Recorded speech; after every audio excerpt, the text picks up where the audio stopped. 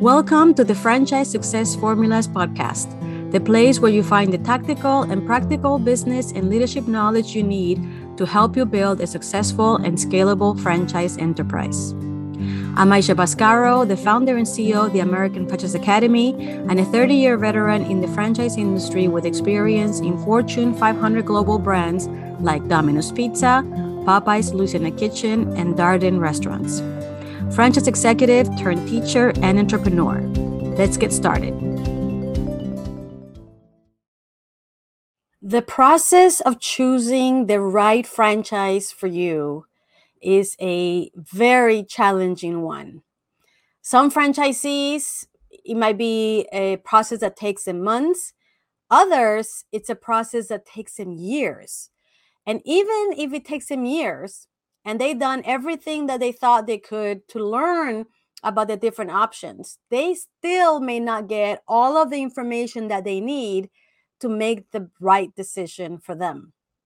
So it is quite normal that once you have chosen your franchise, from that moment on, after you sign that franchise agreement, it is very normal that you start wondering, is this the right franchise for me? And especially so after you open that first unit and you really, truly get to experience the franchise life, or should I say the franchisee life, those questions come running quite very quick. And the moment that you see your franchise consultant that was there with you throughout your opening process, supporting you, the moment that they turn around and say, okay, you are ready, you're running, you're open, you're good to go. Well, I'm leaving and call me if you need anything. And they probably have not stepped outside of your building before you go into maybe a tiny panic mode. So it is quite normal. And, the reality is that it is important that you answer that question for yourself as quickly as possible. How can you tell if you have the right franchise for you? And what to do if you don't? This is the topic for today's show. And pay attention, because if you're thinking about this, if this is a question in your mind, you may want to stick around and hear what I have to share here. So first of all, it is important that we clear that every franchise is different. Not bad, not good, just different. Now, there are a few exceptions. There are some franchises that may not be as good, but large majority are just different. And in ways that as a franchisee, you really need to be clear and aware for you to then be able to determine whether you have the right one for you.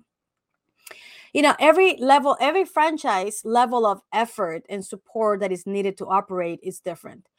The unit economics of every franchise in business model is different. Even within the same industry, there are brands that have a different unit economics and different level of effort. And so you need to be clear on this. And because of this, and these are things that you may have not known or understood completely when you made the decision, it is normal to question yourself, especially after you have made the choice of the brand, or especially after you have opened it. So that's what we're going to focus on today. How can you determine if it's the right franchise for you, and the reasons that you will think that it may not be, and what you can do about it? So first of all, there are several reasons why you think it's not the right franchise for you. First, you think that it has less volume or revenue or sales than you thought. Another reason would be that it has less profits than you thought. Another one is because it appears to be a lot more work than you thought it was going to be. Or maybe you realize that it's a lot more challenging than you thought it was going to be. And the last one is you wanted to grow like you wanted, or you thought you would be able to, and now you realize you are not able to. So let's go ahead and tackle each one of these and see if you can think through them. And as I'm sharing these thoughts, think about that in regards to your franchise. So first, less volume than you thought it would be. Well, in most franchises, more volume requires more investment. Now, it's true that there's a few exceptions. Like, for example, if you had a Starbucks, which is not a franchise, but let's say you had a Starbucks and you saw, especially the first few years, not so much anymore. But the first few years, big lineups, lots of volume, compared to the investment that it might be required. But for most franchise brands, the level of investment required to open the unit is pretty much directly related to the volume, especially for those mature and high brand awareness brands. And so, here's where, you had to understand that if you wanted to have a business that had a much higher volume that you realize you have, then maybe the investment that it was required in that particular brand was not what you thought. Because if you look at, for example, a brand like a Subway, the investment required for it is much lower than it is required to have a brand like a Dairy Queen. And the volume directly is reflected on that.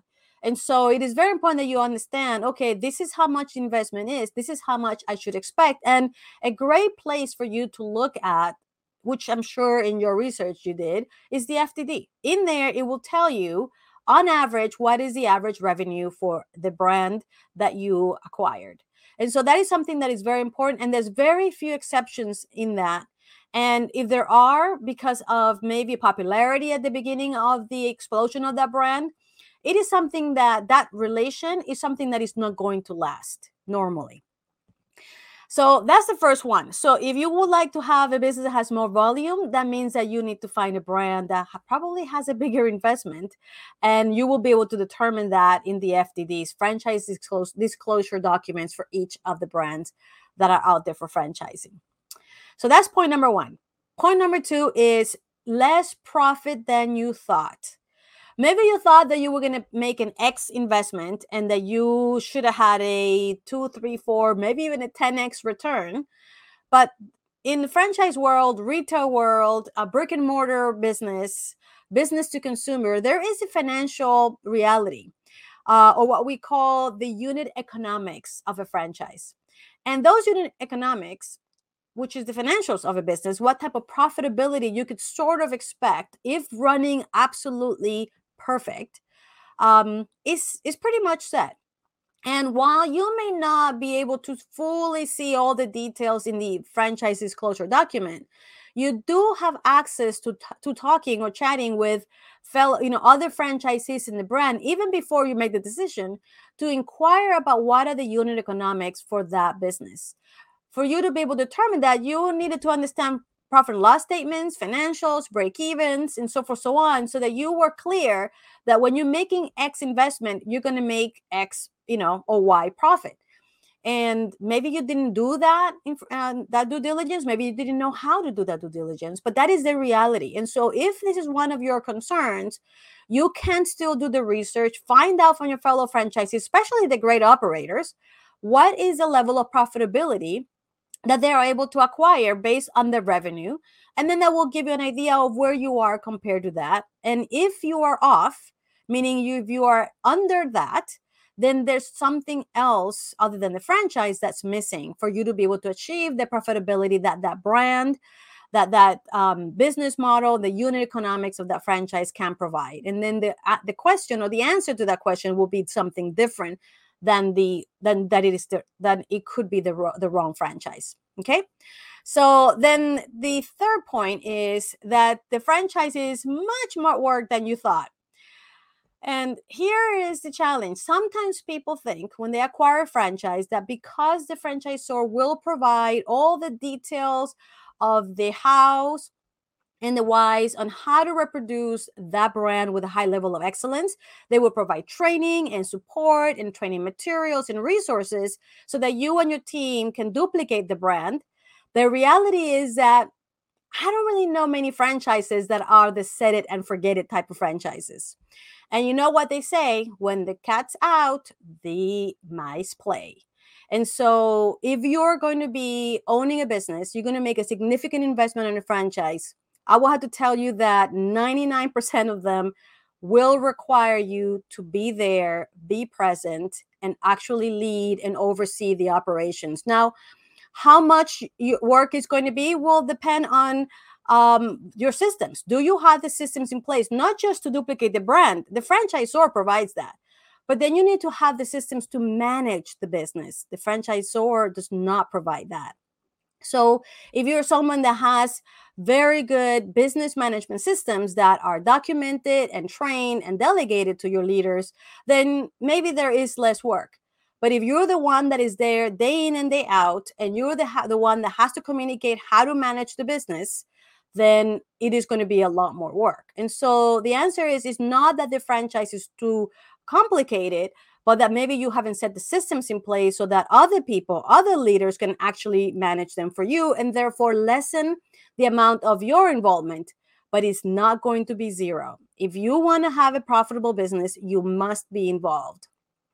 Otherwise, you are not going to achieve the revenue and even less profit than you actually desire out of the investment that you made. So just need to be aware of that. Now, point number 4 is, it is more problems than you thought. And I had to tell you that in the past 2 or 3 years, OMG, yes. Between COVID, inflation, staffing, and challenges. I mean, you have gone through politics, you have gone through so much in the last 2 to 3 years, and things that we haven't gone to this level, this much, so concentrated of a time in the past.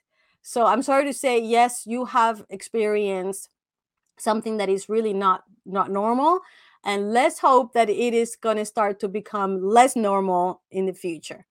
And so, but this is the reality of entrepreneurship, having the financial freedom of owning your own business and being able to dictate what you do in your business has a cost.